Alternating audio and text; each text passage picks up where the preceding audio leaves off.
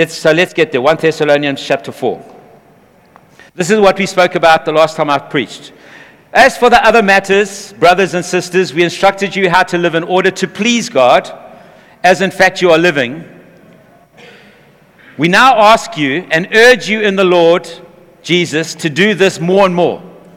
So you are living to please God. We instructed you on what it means to please God. So we gave you the gospel, but we didn't just give you the gospel, the good news about what Jesus did for you. We also explained what that means for your life, for your everyday life, and how your life interacts with that gospel, and how your life changes when that gospel gets hold of your heart and begins to change the insides that eventually come onto the outsides of what you do and how you live. And we ask you to do that more and more. You've started doing that, but we want to ask you, do that more and more. For you know what instructions we gave you by the authority of Jesus. These instructions weren't just given to you by me, Paul says. These were Jesus' instructions. These were God's instructions to you. And the idea there was, what does it mean to please God? And we spoke about, you cannot please God without faith. You have to have faith if you want to please God. And you cannot please God without faith, Hebrews talks about. And then in verses 3 to the end of chapter 4, it goes on and speaks about 4 ways in which we can please God, 4 practical ways in which we can please God. And I want to address the first one this morning, which is from verse 3 down to verse 7. And this is what it says. It is God's will. Notice those words. So you want to please God. If we want to please God, we've got to do God's will. You don't please the Father by not doing His will. You want to please the Father, do His will. Remember, He's not just a Father, He's the Father. He's Father God. He is Creator God. So He says, you want to live to please Him, you've got to do His will. So it is God's will. So now He's going to explain to us what God's will is. It is God's will that you should be sanctified. Sanctified is made holy, made more like Jesus. It is God's will that you become more like Jesus as you walk with Jesus. That's God's will for our lives. You want to know what God's will is for your life? This is the will of God for all of our lives before we get to the specific will of God for our life, for my life. This is the general will of God for everybody's life that calls Jesus Lord. It is God's will that you should be sanctified, that you should avoid sexual immorality. That each of you, amazing, eh? Each of you, it's very clear and very specific that each of you, because this applies to everybody, because everybody is at risk in this area. The whole church, everybody, each of you should learn to control your own body in a way that is holy and honorable, not in passionate lust like the pagans who do not know God. So these instructions are not given to people that do not know God. These instructions, the will of God is given here to people that do know God. People that don't know God cannot live this life. You need a revelation of who He is. We need a revelation of faith in Him. You need a revelation of wanting to live a life that pleases Him. And out of that overflow of pleasing Him, this life comes. And if you haven't got that revelation, very difficult. You can't live this life. You have no reason to want to live this life. So He says, this life is, don't live like the pagans do. Those that don't know God, that are agnostic, that are atheistic towards God, they don't get God. And that in this matter, no one should wrong or take advantage of a brother or sister. Let me just read that again, because I've spoken in between. It is God's will that you should be sanctified, that you should avoid sexual immorality, that each of you should learn to control your own body in a way that is holy and honorable, not in a passionate lust like the pagans who do not know God. And that in this matter, no one should wrong or take advantage of a brother or sister. The Lord will punish those who commit such sins as we told you and warned you before. This is a serious matter. There are consequences for this matter. Please listen to me on this. Whether you're young or whether you're old, this is a serious matter. Paul goes and preaches the gospel to the Thessalonians. He's only there for a short time, and he's already instructing them about this because of the licentious, sexually immoral climate that they lived in that day. It was so profoundly immoral that he had to preach the gospel. The joy and the life and the faith was there, and instantly he starts to preach a life that is in accord with the gospel. This is in the scriptures. For God did not call us to be impure, but to live a holy life. Therefore, anyone who rejects this instruction does not reject a human being, but God, the very God who gives you the Holy Spirit. So this is a profoundly strong statement. In fact, I haven't actually realized how strong it is until I've actually studied it. Only in studying it, I've realized this is profoundly strong. This is not Paul messing around and kind of beating around the bush here. This is Paul getting to the point and speaking into their lives to bring an adjustment to their lifestyles by the grace of God, because they know Jesus, because they're living to please the Father. We do need to understand this, that in first century Roman culture, it was marked by sexual immorality. Don't think that we live in some kind of, it was marked, it was probably worse than our day.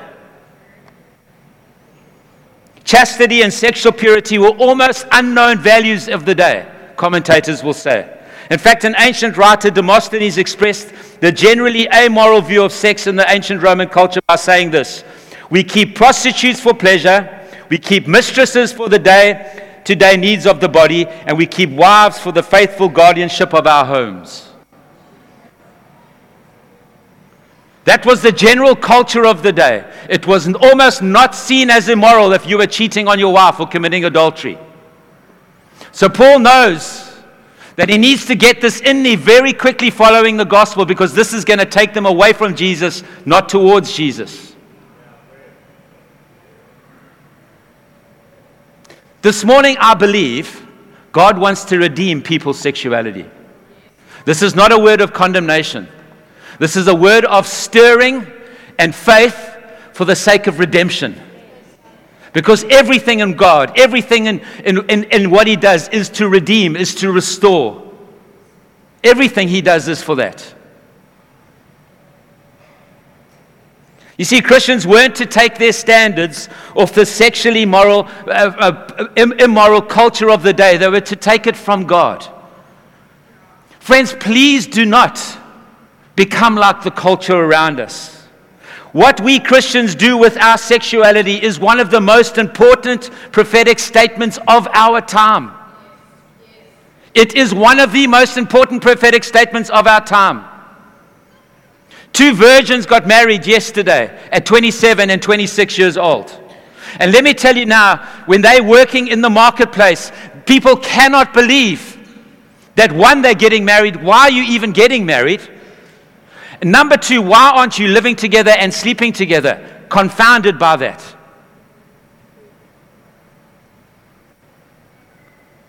But the amazing thing about yesterday is that a bride walked with her dad, a pure bride.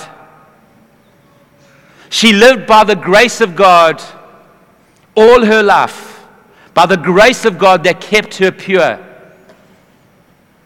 You need the grace of God to keep you pure as much as you need the grace of God to restore your purity when it is lost. God does both, but let's go for the first.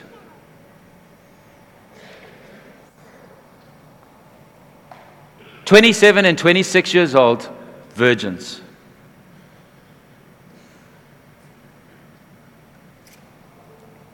You see, friends, this is the will of God. The most profound thing about that wedding, as Nick alluded to earlier, is when she walked down the aisle with her dad, the presence of God was palpable. The presence of God was palpable by men and women that honored each other and honored God. If you've messed up, today is the day when you change that. Let God restore and redeem you and begin to honor Him and honor the partners, the spouses that you're with. Today is the day. Not tomorrow, today, now, in the next half an hour. Because God can do this in a moment. When He walks into the room, everything changes. You see, friends, this was the will of God. That they be sanctified, that they be set apart, that they be consecrated, that they may be made unlike the rest of the culture. That they should avoid sexual immorality. That word is the word porneia, where we get our English word pornography from. And it was a general big idea word, referring to any sexual relationship outside of the marriage covenant. All sexual behavior outside of the marriage covenant, friends, is sin. It isn't enough to say, well, we have not had sexual intercourse with someone that's not your spouse, but we've seen and done everything else. You know, Leviticus 18 says this. It has, if you go and read it, it has line after line after line after line of this, saying this. Do not uncover the nakedness of literally every possible relationship that you can have except your wife or your spouse. You see, friends, the idea there is that nakedness of an individual belongs to their spouse and to no one else. That's what we're aiming for. I keep saying to you, this is not to condemn you. That's where we're aiming. That's where I want the young people of this church. That's where I want the older people that are outside of marriage. That's where I want them to aim.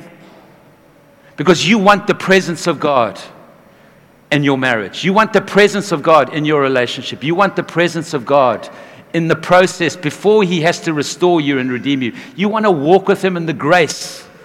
That kind of grace.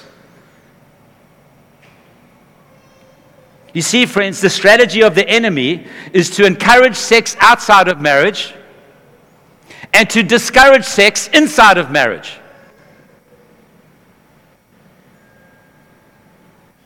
And that's what happens. The strategy of the enemy is encourage sex outside of marriage and discourage sex inside of marriage. It needs to be the other way around, but that's the enemy's strategy. And often what happens is when we're having sex outside of marriage, we end up battling with sex inside of marriage. That is my experience of ministering and helping in marriages, lots and lots of people's marriages. And there's a whole bunch of reasons for that. One of them is shame. Because shame enters into your relationship. You see, friends, this Christian imperative for Christians, for us that believe in Jesus, this is the will of God. Listen, it's the will of God for everybody, but for us that know Him, we can fulfill the will of God by the power of the Spirit. I love what Romans chapter 12, actually I'm not going to go there, I'm going to run out of time.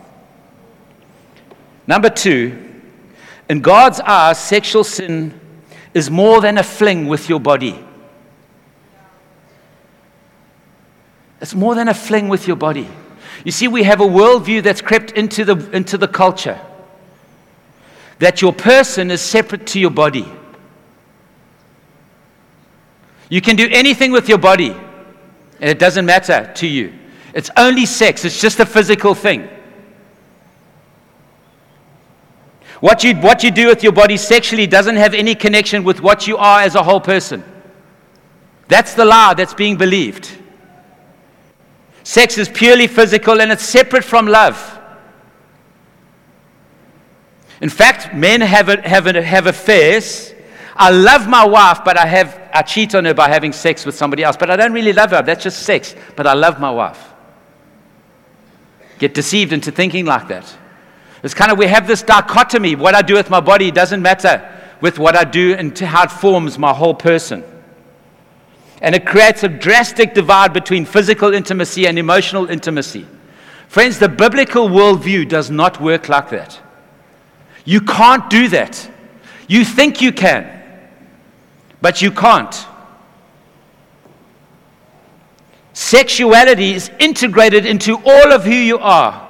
Who you are, all parts of you are all touching one another. Part, body, soul, spirit, all of you are together. You can't be operating in one and not be affecting the rest. Please listen to me today. You see, the most complete and intimate physical union, sex, is meant to be expressed in the most complete and intimate personal union of marriage. The nuclear power of the sexual relationship is meant to be contained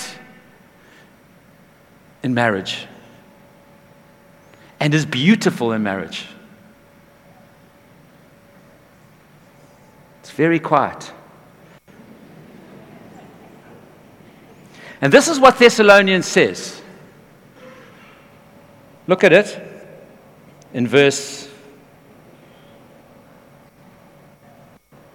He says, you must do it in an honorable and a holy and honorable way. Holy meaning distinct. You must live your life in a distinct and valuable way. So to live your life in a sexually immoral way is to not be distinct and to not be of value. You devaluing yourself and the other person. That's what it means. So you're becoming common. Listen to me now, ladies, girls. You're becoming common. I'm talking about a biblical way of common and holy.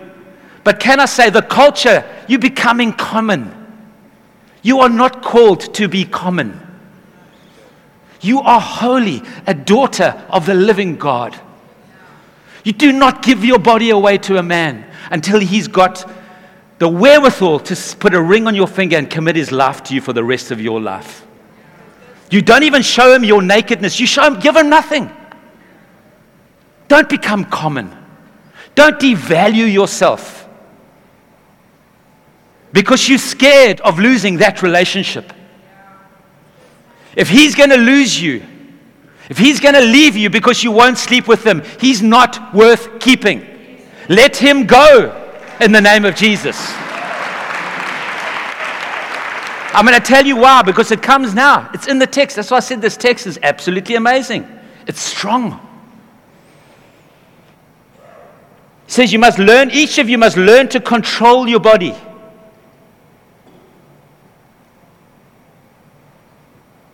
You must learn to understand this thing of self-control. You must learn to control your body and not live with passionate lust like the heathen do, that people that don't know God do.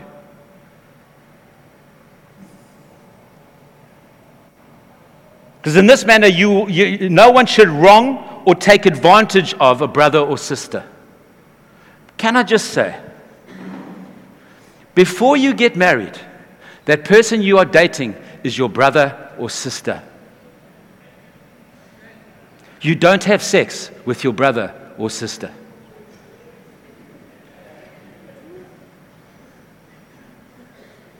Might be your brother and sister in Christ, but it is your brother and sister that is not your husband or wife. That's your brother or sister. When they put a ring on your finger, you become husband and wife. Friends, this is not an old guy trying to get you to do religious stuff. I'm trying to tell you this because there's power in this process. I've seen it over and over again. And it's amazing that this happened yesterday. We went to this wedding and I'm preaching this text this morning. To wrong or take advantage of. Wrong means to sin against.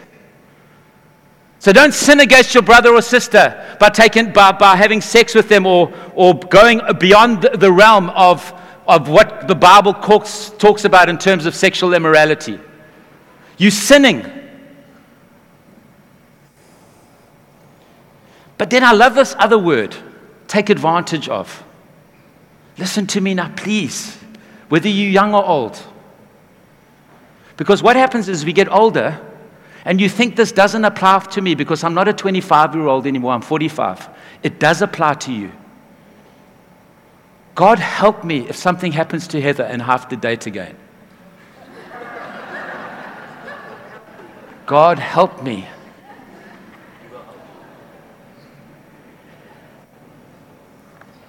Take advantage could be translated exploit. Listen to me now. Defraud or cheat. So don't sin against your brother or sister, but don't exploit, defraud, or cheat against your brother or sister by taking advantage of them sexually. It's connected with greed. So in that moment, greed is welling up in you, and you're taking advantage. You're cheating that person. You're defrauding them. That's what the scriptures say. Don't think the Word of God is archaic.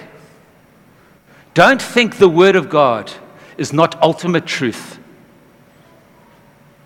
This is the way to live. You see, immorality is the opposite of honor. Honor is to value. Immorality is to defraud and to cheat. You're not just cheating when you have an affair when you're married. You're cheating when you're in a relationship and you're having sex before marriage, according to the scriptures. You see, we cheat on them in greater ways than we can imagine, friends. The adulterer defrauds their spouse and their children. The promiscuous person defrauds their future spouse and their future children. I had a young man want to come and date Natalie. And I said to him, please make sure that you treat her like you would want somebody else to treat your future wife, because she's not your wife. And if you don't get married, the way another man will treat another woman that will ultimately become your wife is the way that you treat Natalie, because she will become somebody else's wife. You see, you defraud your future spouse and your future children. And you defraud the partner that you're in sin with. It's strong language, strong implication. There are 3 reasons that are given why the believers should live holy lives in this text. Number 1, chapter 4, verse 7, God did not call us to be impure. God did not call you to do this. He called you to live holy and pure lives. I know we are weak and frail. That's why we have the grace of God. That's why we have people around us in community that love us, that can hold us to account and can restore us when we fail and when we fall. But God did not call you to be impure. 4 verse 8. Therefore, anyone who rejects this instruction does not reject a human being, but God. To go and live this way, friends, is not rejecting human standards. It's not rejecting Stan's preach. You're rejecting God's instruction. It will not go well with you if you reject God's instruction. And if you start rejecting God's instruction now, before you're married, it's a very small step to start disrespecting God's instruction after you're married. Don't go there. This is serious, friends. What you do with your sexuality is a profound prophetic statement to the world. Don't treat God's instruction as of little value and throw it away as though it's some archaic, old school. We live in a world of emancipation. Friends, we live in a world of absolute broken, sexually broken people who think they can go and hook up all over the place, and every time they do that, they're breaking themselves more and more and more. The testimonies validate that, even if the ideology doesn't. 4 verse 6, the Lord will punish those who commit such sins.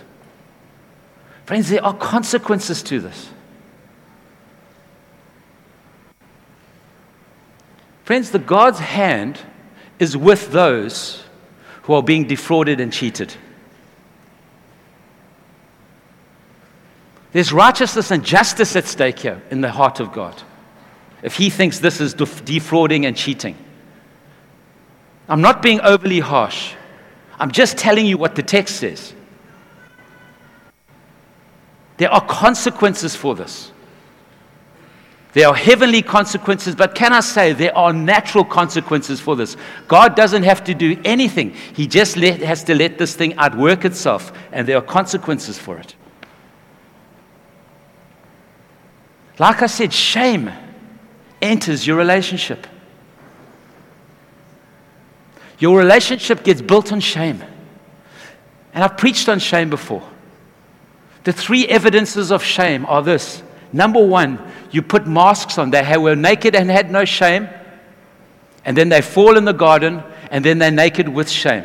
And then they're covering themselves over. So now you're covering yourself up and are hiding, and you're putting masks on. So now you're going into a relationship with masks.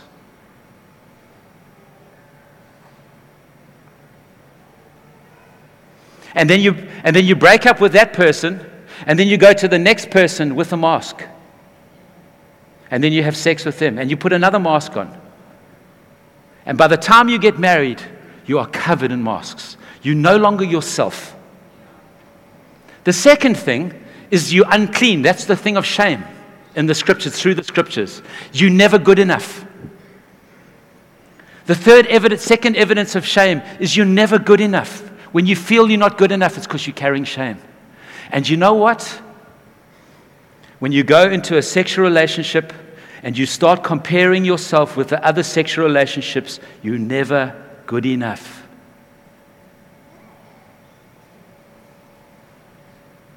And the curse of comparison comes on your sexual life when you're married. Because you can never measure up to the porn queens that you watch. Your wife will never measure up to that. That's a show. It's not real. That's not love. The third issue of shame is that you don't belong. You're an outcast. And so what happens is you live on the outskirts with each other. You see, the biggest, thing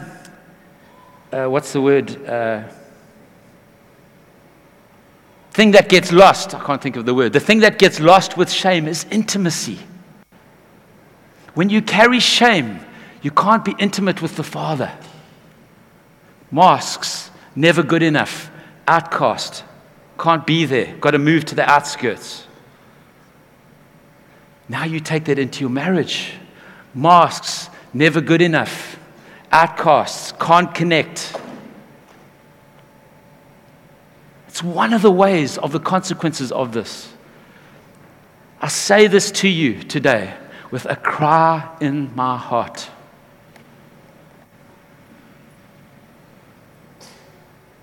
Let's get this right.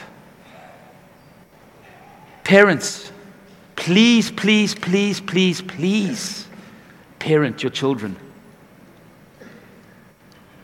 Don't let the culture parent them. Speak this to them. Don't think, you know what? I did that when I was that age. No. You did that, but then you found Jesus. Or you found a better way. Let them live in the better way, not in what you used to do. Come on. God wants to restore some people today. I'm giving you this because I'm trying to give you vision for this. I'm trying to give young people and single people and married people vision for this. Because that word porneia is every kind of sexual sin, including homosexuality and adultery and pornography and masturbation, etc., etc. It's every kind of sexual sin and every other bit in between. I feel like God wants to restore some people.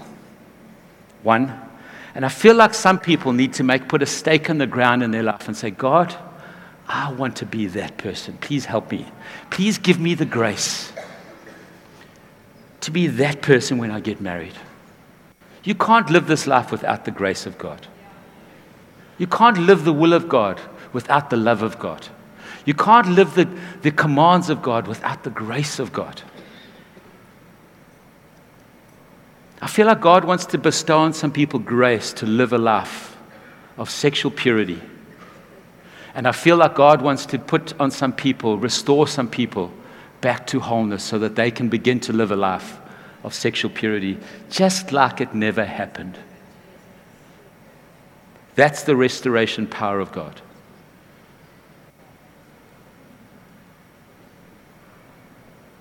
This is the picture I have in my head from the wedding yesterday. If the team wouldn't mind getting up onto the stage, please.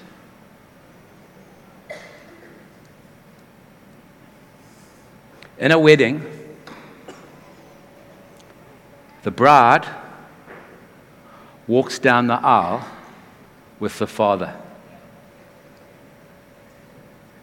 to be given to the groom. In a wedding, the groom waits in the front, or certainly in Western traditional weddings. The groom waits in the front to receive the bride.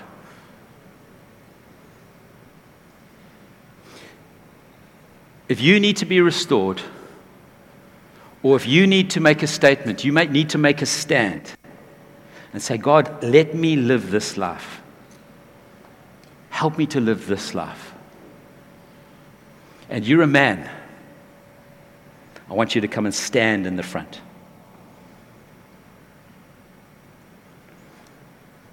If you're a woman and you feel like you need God to make a statement and say, God, give me the strength to stay pure, please.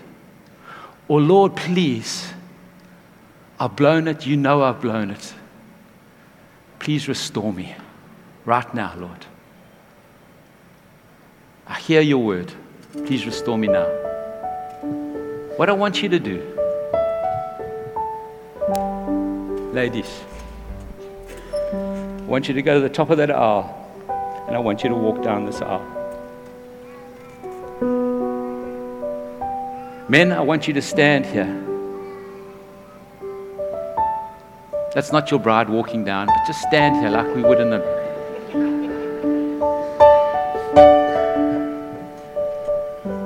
Like the groom. Say, I stand with the groom today. Restored and strong. I stand with the bride today. I walk with the bride. And you don't need your father, a human being, to walk you down the aisle. You need Father God to walk you down the aisle. Because He's the one that restores you. He's the one that heals you. He's the one that actually takes hold of you. And I believe God is going to restore and bestow grace on people today. Whether you're a man or whether you're a woman. So can we stand, please?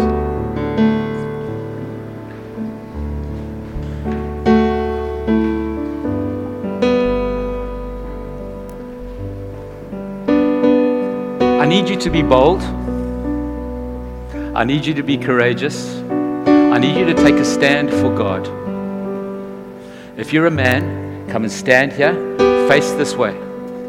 Face this way. Because that's not your bride. This is your king. You're standing with your king, Jesus.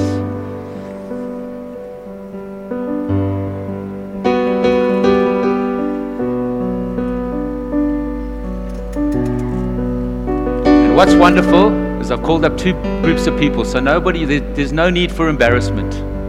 Because you don't know which group of people these are part of.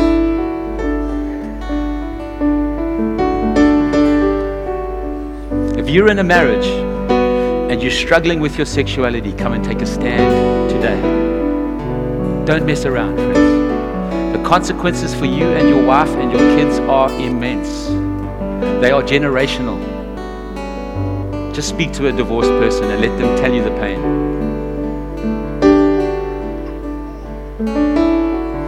And ladies, just wait there. Sorry, apologies.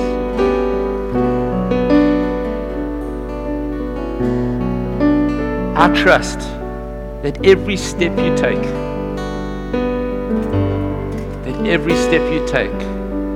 you will experience the presence of the Father with His arm around you, affirming you and healing you and thanking you. I feel like God is going to completely restore some of you. Some of you have been divorced. God is going to take divorce off of you. Some of you have given away your sexuality cheaply. God is going to restore you.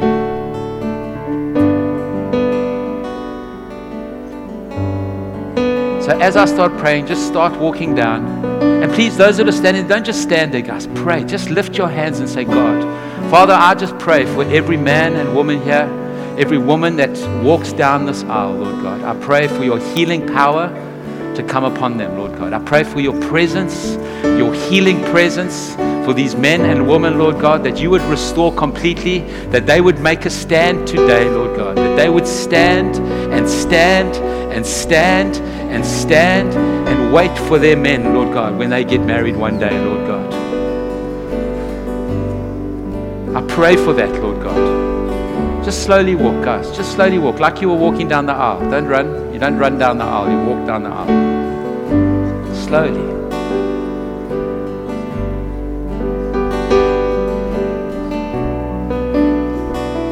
Faith Whittle, there is such a special call over your life. I love who God's made you to be. You are naughty. You are cheeky. And you are beautiful.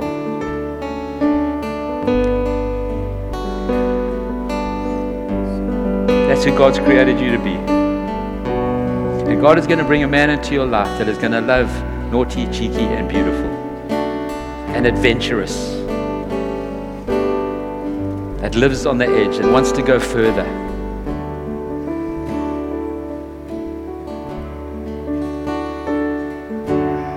Thank you now, Jesus. Restore, Lord. Restore, Jesus. We take a stand this morning, Lord God. We take a stand this morning, Lord God. I pray for those that are married that are standing here this morning, Lord, that are battling with their sex lives in their marriages, battling with intimacy. I pray this morning you would restore intimacy. You would take off the masks. That you would take away not good enough, Lord God. And yet you'd restore the outcast thinking, the belonging. And Father, you'd put them back together with their husband and wife, Lord. Back together as one, Lord God. Restore oneness this morning, Lord God. In marriage, Lord. In every respect of what that word means, Lord. Emotional, physical, sexual, spiritual.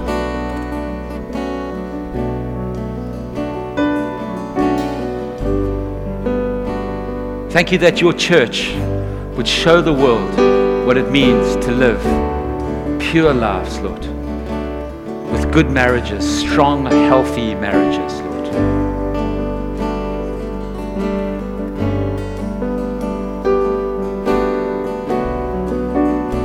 Bless Zach Howell, Lord God. Be with him, Lord God. Goes to university next year, Lord. Protect him. Put your hand upon every single one of these men. Brian, Lord, bless him. Richard, bless them, Lord God. Bless them, Lord. Thank you, Lord. Those that are battling with pornography, Father, break it off now. Lord, Father, let the masks come off. Father, we ask you now, supernaturally, will you come and restore hearts, Lord God? Will you come and put what's missing that pornography is trying to cope with, it's trying to find, Lord God. Let them find you, Lord God. That's enough, Lord. Thank you, Jesus. Beautiful single woman, Lord God, waiting for their groom, Lord. Waiting for a man to sweep them off their feet, to pursue them, to love them selflessly, never to defraud them, never to cheat them. Would never marry a man that was a cheat and a fraud. Father, let us never marry people that are cheats and frauds sexually with us, Lord God. It's incomprehensible. Father, let that revelation come, Lord. Where we've messed up, Lord God, come and heal, Jesus. In the mighty name, Lord.